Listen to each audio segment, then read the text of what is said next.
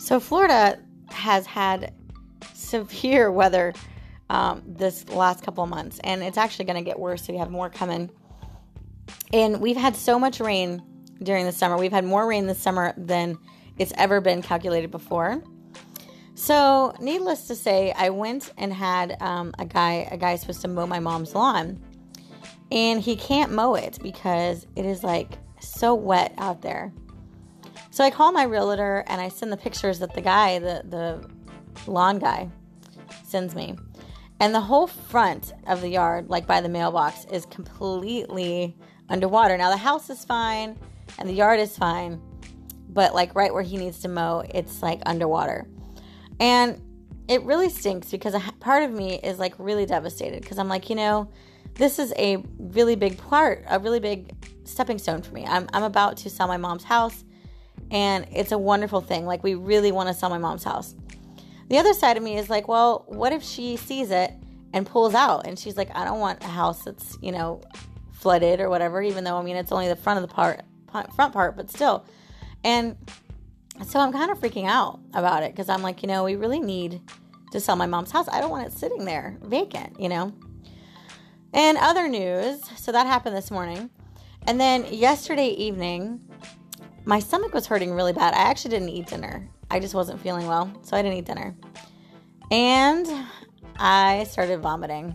I know, TMI, you don't want to hear it, but apparently I got some type of a stomach bug. My son has been puking for the last couple days on and off, but he seems to be fine. You can tell he's not feeling good. But so he must have had something, a virus, that he gave it to me. So needless to say, I didn't sleep hardly at all last night. I was, running to the bathroom probably every hour. And I'm sure Johnny didn't sleep well last night. But then this morning, I always forget to turn off my notifications. Sorry, guys. So then this morning, I feel like I've been hit in the back of the head with a sledgehammer. Like, I can't lift my head up.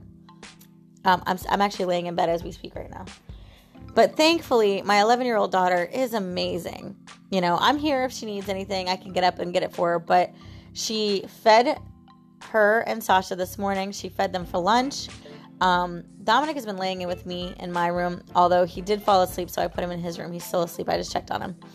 But she fed the dogs, took them out. My youngest daughter helped with the dogs. And so, it's just so amazing. It makes me feel very proud as a mom to have her helping me like she does. It's just amazing.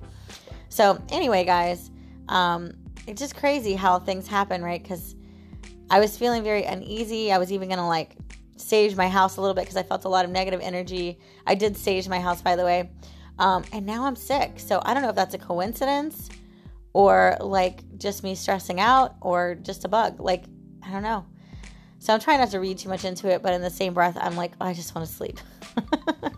Anyway, guys, just figured I would give you a update on the stuff that's been happening because it just keeps coming. So we are still in the thick of the storm, waiting for it to pass. And I do not like being sick. It's been a long time since I've been sick, so definitely dislike the discomfort of having a stomach virus. All right, guys, have a great one.